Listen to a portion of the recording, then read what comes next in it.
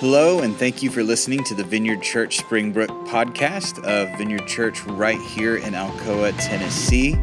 If you haven't already, you can check out our website for more information about our church or find our audio archive with all of our previous messages at www.vineyardchurch.us.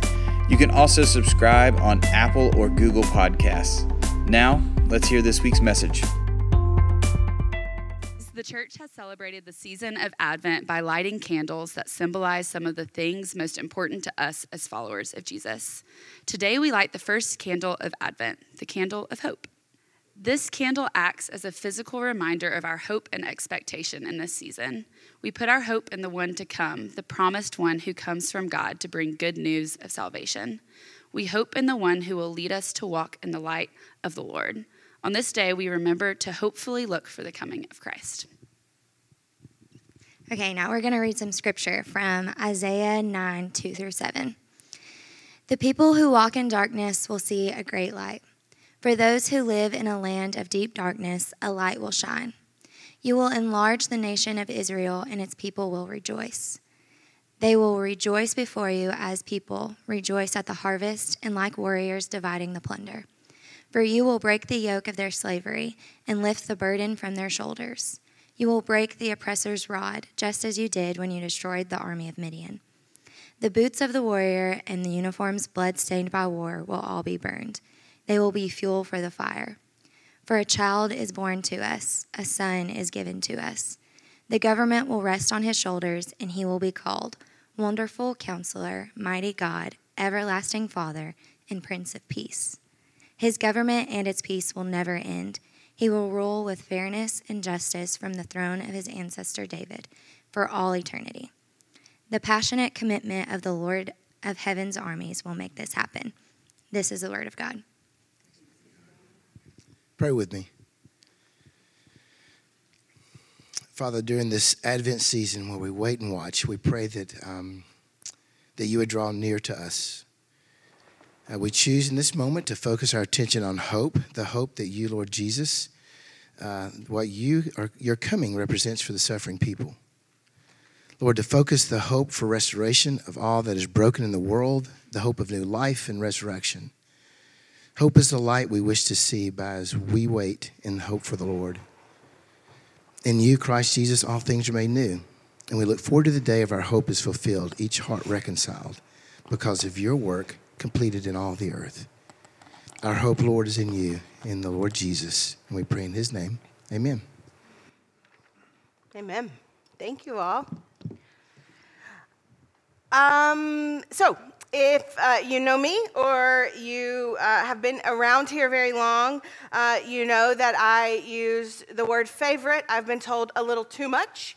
I just have a lot of favorites. I just do. Some would say that I have so many favorite things that I belittle the word favorite. I disagree.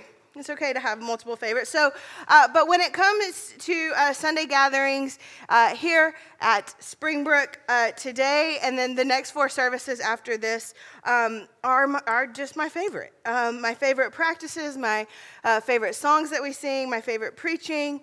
I love Christmas, but I really, really, really love Advent. It is my favorite season of the church, at least till Easter, when I start over again with favorites. So today, I think we're going to have some fun today. At least I'm going to have some fun today, and you can join alongside me. I want to talk a little bit about history, and then we'll jump into our text today and geek out on words a little bit, which is one of my favorite things to do. So I know our screen froze, so if you want to pull up, it's Isaiah 9, 2 through 7. If you want to have that on your phones or wherever you are, it might be fun for you as we geek out into words. But first, a little bit of history. I really just want to talk a little bit about Advent before we jump all the way in, because some of you didn't grow up in church, or you didn't grow up in a house or a church where Advent was practiced or celebrated. And so I just kind of wanted to get all of us on the same page as we start this season to talk about what the next few weeks will look like here at Springbrook. The word Advent, it comes from the Greek word parousia. And parousia means it's like a coming or an arrival. It's a showing up. In the New Testament, the word parousia is used to talk about the second coming of Jesus, that Jesus will arrive again, that he will come again. So in Advent, we intentionally practice waiting on the celebration of the birth of Jesus, as if we believe that Jesus is coming, that he will come. And so we practice the waiting on the baby Jesus, but we also use this time to train and teach ourselves how to wait for him to come again. Advent, it's a season of waiting. It's a season of hoping, a season of wondering toward the manger and toward the Jesus who will return. In the church, the practice of Advent is one of our longest traditions. I didn't know this. I thought it was something that we created in my lifetime because I think that about most things. But it is ancient. Like, some scholars believe that it was started in the 4th century. Others say it wasn't until the 6th century, but we at least know this. We know that in the 6th century, Pope Gregory started setting aside the 4 masses that led up to Christmas in order to intentionally look to the birth of Christ. And then we have the writings of Charlemagne in the 9th century who tell us that the tradition was still going in the 9th century. And then it's not until the 16th century that the German Lutherans come up with an excellent tradition, and they bring us a wreath and candles, and they bring them into the celebration of Advent. So for at least 1,500 years, the people of God have intentionally set aside time to turn their eyes toward the manger, to turn their eyes toward the coming of the King. For 1,500 years, Advent has been a communal practice for people all over the world. And I think that's amazing. I love things that people have been doing for a very long time. It's one of the reasons I love Advent so much is because it's not only a personal journey, but baked into what Advent has been for all of its existence is a communal journey, something that we do together. Advent, it is absolutely waiting and hoping toward the arrival of Christ in personal and intimate ways. That's why we give you scripture to read every week, so that personally and intimately you can wait on Jesus with Jesus. But it is also at its core a practice within community. Advent is just something we do together.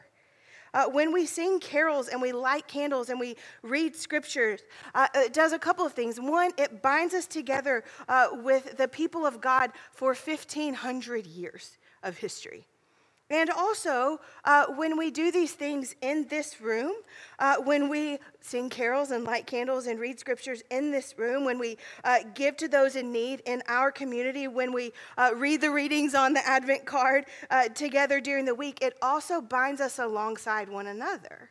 It binds us in community as a family, a church family. And I think the church, one of the things that is best is family. Advent, it can be practiced alone, but in its depths, it is an invitation into community. It is the invitation to practice something together. Advent is us wandering toward Jesus together. And so I think if there's ever a time to commit to going to church 4 weeks in a row, which I know is tough, it's tough for me, and I get paid to show up 4 weeks in a row. So if there's ever been a time to commit to coming 4 weeks in a row, I think it's Advent.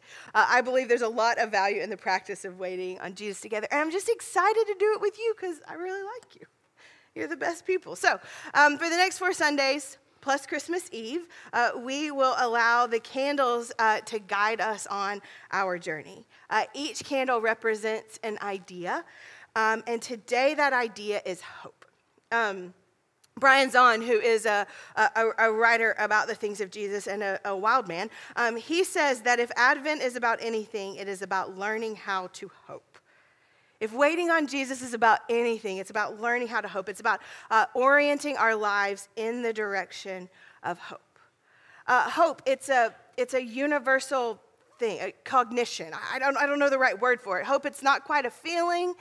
It doesn't really meet the criteria of an emotion, but it's an experience that every single human being has, just a universal thing that we all go through. Hope is it is the structure by which, this is what I read this week and I loved it. It said, this is in a psychological magazine, it said, hope is the structure by which we anticipate the future, but at the same time it informs our feelings and our emotions in the present. Hope, it's future-minded, but present affecting. It's like this both and. Hope is very much a both and state of being. And I think our scripture lesson today that Savannah read so beautifully is full of the both and of hope. Isaiah wrote the poem that Savannah read, poem or prayer. I'll probably just call it a poem prayer because it's somewhere in the mix of the two. Today, during a crazy time for the nation of Israel. Isaiah was a prophet to the nation of Israel a whole bunch of years ago, and he writes it during a time of war and strife and turmoil and fear. A little bit of context for our scripture today. When Isaiah is writing, the southern kingdom of Israel, which is called Judah, has been threatened by a coalition of Syrians. And so Judah has their own king, King Ahaz, and Ahaz flips out when this coalition of Syrians threatens them, and he flips out and he gets scared. And so rather than listening to the prophet Isaiah, who tells him to be calm and wait on the Lord, Ahaz instead flips out, gets scared, and he makes a deal with another country, the Assyrians, not the same one, the Assyrians. And so when he makes this deal with the Assyrians, Judah becomes indebted now to the Assyrians because they asked for help. And so instead of getting them out of this trauma and turmoil and potential of war, it ends up just causing more threat and more trouble for the nation of Israel. Now 2 people are displeased with them, or they owe one and one is frustrated.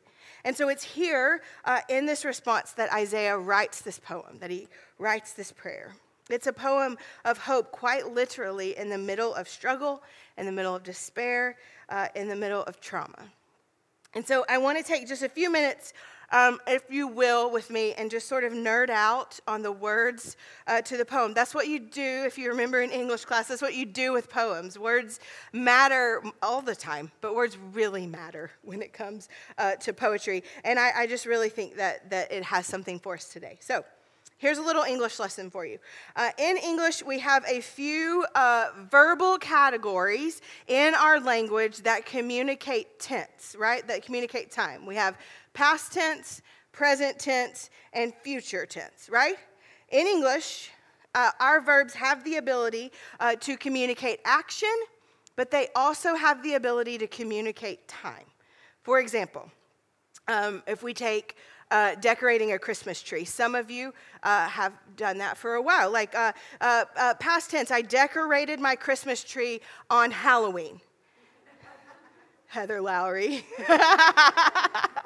Okay, past tense, I decorated my Christmas tree on Halloween. It's an action and a time, right? Present tense, I am decorating my Christmas tree today. Maybe some of you. Future tense, I am going to decorate my Christmas tree on Christmas Eve. I don't know. Some of you linger. Future tense, right? Past, present, and future tense. But, so that's English. But in Hebrew, which is the language this poem was written in Hebrew, communicating tense doesn't really work the same way. Hebrew, it doesn't have the same verbal categories that we have in English. In Hebrew, verbs, they take on the state of action, like our verbs, but they don't really take on the state of time the same way that ours do. Meaning, in Hebrew, verbs don't take on past, present, or future tense. Instead, Hebrew verbs, they take on a form or a state. And so to the best of my understanding of Hebrew, which is minimal, but to the best of my understanding of Hebrew, there are 2 main forms or 2 main states that a verb can take on. There's the perfect form and the imperfect form. Perfect form is a completed action. Like decorate would mean it's done. I decorated my Christmas tree today. Completed action, right? The imperfect form are incomplete actions. My tree isn't yet decorated. So it's that idea. So there's perfect, completed, imperfect, incomplete. These are the states of Jewish verbs. Actions aren't judged by when they happened. Actions are judged by if they happened or if they're going to happen. Are you kind of with me? We're in deep, okay? We're about to get deeper. So we're on the same page a little bit. I need some nods. Okay, so there's also a third state. This is where it gets very tricky. So we have perfect, we have imperfect, and then we have a third state. And it's rarely used, but it's a state of verb that is used in the scriptures very often. And it's something called the prophetic perfect. The prophetic perfect state. It is the closest thing Hebrew has to future tense, but future tense is like too small of an idea around what these words mean. This category of language in Hebrew, it's an action of both something that will come in the future and also something completed. Future perfect, prophetic perfect is something that will happen, but it's also spoken about as if it's already happened. The prophetic perfect is a verb or a phrase written with absolute certainty of a completed action that will happen in the future. So, back to our poem prayer in Isaiah 9. The first few verses that Savannah read today, if you look at your text, 2 through 4-ish, they are written in the perfect state, the completed state. All of the action words in those first few verses are things that have happened. English gets translated a little rocky in that, but they're things that have happened. They're verses of gratitude for what God has done and what God is currently doing in the nation of Israel. When his nation was in despair and longing for peace, Isaiah, his response was to look back in gratitude for what God had done, for what God was doing. Verse 2, the people who walk in darkness will see a great light. For those who live in the land of deep darkness, a light will shine. Isaiah here, he's saying, we've seen a great light. And we are seeing a great light, and we will continue to see a great light. We have, and we are, and we will continue to walk in this great light. Isaiah, he goes on in verse 3 to remember and rejoice in the God who enlarged and expanded the joy and the rejoicing in Israel. He says, the nation has been and is and will continue to be expanded in our joy. The poem, it begins with perfect verbs, completed verbs, a gratitude for what has been done, a gratitude for what is being done, and for what will continue to be done. But there's a turn in this poem around verse 5 that sets us up for verse 6 and 7. Verse 6 and 7 are some of the most famous and significant verses of Scripture ever written ever. Some of the most significant poetry ever written ever. And so in this turn in verse 5, by the time we get to verse 6 and 7, Isaiah is writing in the prophetic perfect. Meaning, by verse 6, Isaiah has started writing with hope. Sure hope. Verse 6 and 7, they are not Isaiah writing about what he thinks might maybe become true one day, might have a chance of becoming true one day. They are verses where Isaiah is writing in confident hope. Confident hope that the promises of God, not that they might be true one day, but that they are already true even though they haven't happened yet. In the name of hope, Isaiah offers his nation a prophecy, and his words are perfect state, not imperfect. They are written as completed, not as something that might be completed. About 700 years before Jesus is born, Isaiah writes not only as if the coming of Christ would be true, he writes as if it's already true. Verse 6. This is why if you've heard this verse over time, it sounds like they used the wrong word. Verse 6, for unto us a child is born, unto us a son is given. The government will rest on his shoulders, and he will be called Wonderful Counselor, Mighty God, Everlasting Father, Prince of Peace. His government and its peace will never end. His rule with fairness and justice from the throne of his ancestor David for all of eternity. The passionate commitment of the Lord of heaven's armies will make this happen. Cool, huh? For you word geeks. Some of you are like, I don't know. I didn't really follow you. And that's fine. For those of you who did, it's cool. Okay, so that is fascinating, I think. It's fascinating. Why does it matter for us who already know that Jesus was born and that the prophecy of Isaiah comes true? Here's why. Because I think what Isaiah does here is he fights really hard for hope in the middle of some madness in his life. And I think that within the language of this fight for hope, we can find a little bit of a prescription for how to fight for hope ourselves. Isaiah, I think he does it in two ways. He fights for hope in two movements. First, he looks to the perfected, the completed action, to what God has already done. He tells his people, let's look back and let's look now at what God has done for us. And so using words and language, Isaiah teaches us that part of hope rests in gratitude. It just does. It's true today. Part of hope, it rests in gratitude. It rests in our ability to look back at the light that was present for the Israelites and is present for us now. That's what he does to them. He says, look back at the light we've seen. And the light that we're seeing, it's the gratitude of acknowledging that the light was present and is still present, and that it has not and will not go away. And then in the second movement of his poem prayer, Isaiah, he uses word and language to look forward with an assurance of faith. Hebrews 11 talks about faith in the hope and evidence of things unseen. That's how the writer of Hebrew defines faith. It's hope and evidence in things unseen. Normally, evidence only comes from things that have happened, not from things that might happen one day. Like future events are not admissible in court. You can't say he couldn't have robbed this house because he wants to be president one day, and presidents can't rob houses, right? That's not admissible in court. It doesn't work that way. But in the language of the prophetic perfect, the evidence lies completely in the confident completion of things that cannot be seen, things that haven't happened yet. For Isaiah, hope doesn't just rest in gratitude, it also rests in faith. There's a German theologian that I like, another wild man. I always feel like if I give you names, I want to be like, you're not going to agree with everything. But so this guy's name is Jürgen Moltmann, and he writes a lot about hope. And he has a super interesting perspective because he was a German theologian, and during World War II, he was a prisoner of war in World War II. And so I'm super interested in what he has to say about hope. I'm not really super interested in what someone who won the lottery has to say about hope, but I am super interested in what a prisoner of war has to say about hope. And one of the things that he says, I love this, he says that one of the jobs of hope is to bring everything into the light of the promises of God. If hope is faith, or gratitude, and hope is faith, then Jürgen Moltmann says hope is the practice of taking every single thing and putting it in light of the promises of God. This is what Isaiah does through the prophetic complete language. He takes all of the experiences of his people and he holds them up in light of the promises of God. Hope to Isaiah, it's not just a longing for what will be, it's also a trust and an assurance that it will happen. It's a reorientation in the middle of a struggle that that what God says is coming true. It is what will be.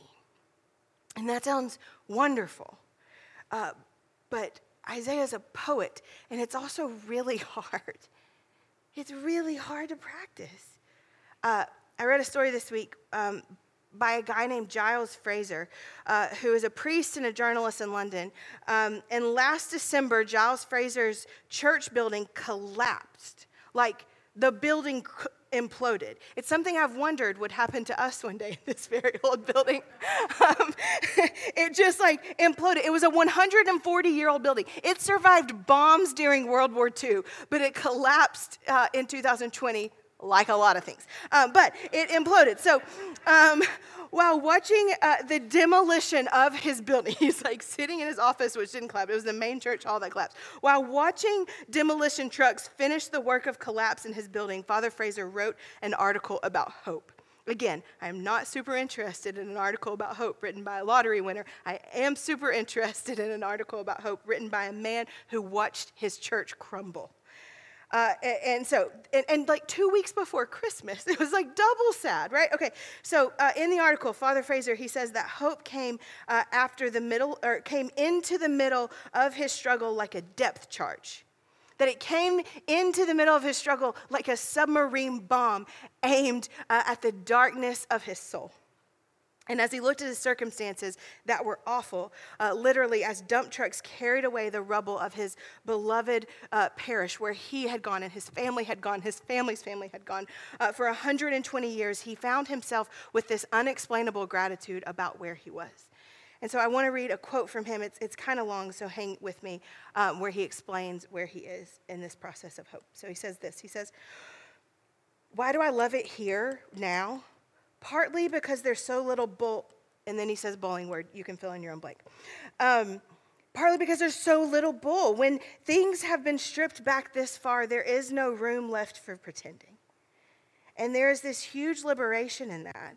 In circumstances like those in my parish, people are thrown back onto the core values of our faith. Love God, love each other, the beauty of holiness, and the need we have for each other. Don't get me wrong. We have failed to realize this vision a lot of the time, but failure presents no block to the persistence of hope. Failure presents no block to the persistence of hope. He goes on, in the Christian story, failure is where hope begins, almost as a prerequisite.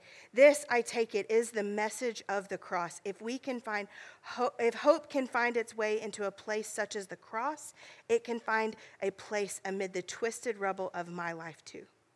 If hope survives the cross, it can survive anything. Father Fraser, he writes like the prophet Isaiah with a little bit more colorful language. He writes about hope found in the middle of madness. If hope survives the cross, it can survive anything. Hope, it survives the cross because it dares to hold all things in the light of the promises of God. That's why the cross is hopeful and not despair to us, because before it we hold up to that light all of the promises of God. The people who walk in darkness have seen and are seeing and will continue to see a great light.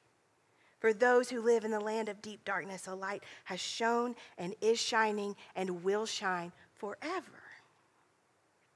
Eugene Peterson says that following Jesus means that every single day we put hope on the line. We don't know one thing about the future, not even the next hour. There could be sickness or world catastrophe, or as we've lived for almost 2 years, both at the same time. Before this day is over, we might have to deal with death or pain or loss or rejection. We do not know what the future holds for us, for those we love, for our nation, or for our world. But every day we persist in the hope that God will accomplish his will and that nothing separates us from his love. That no circumstances, no darkness, no fear, nothing. We hold all things up to the light of the promises of God, who in Jesus has put his love on us. So I just want to pause here instead of finishing. Let's sit here. We do something every week. We call it Selah, and it's just a moment of reflection. Essentially, it's just in the Psalm, Selah meant don't move on too quickly from this. And so that's what we do every week. So I just want to sit here with this idea of hope. There'll be some verses on the screen that you can follow along with, and I don't want to direct you too much. We're just going to ask the Holy Spirit to come and be with us. So let's pray, and then we'll just be quiet for a minute.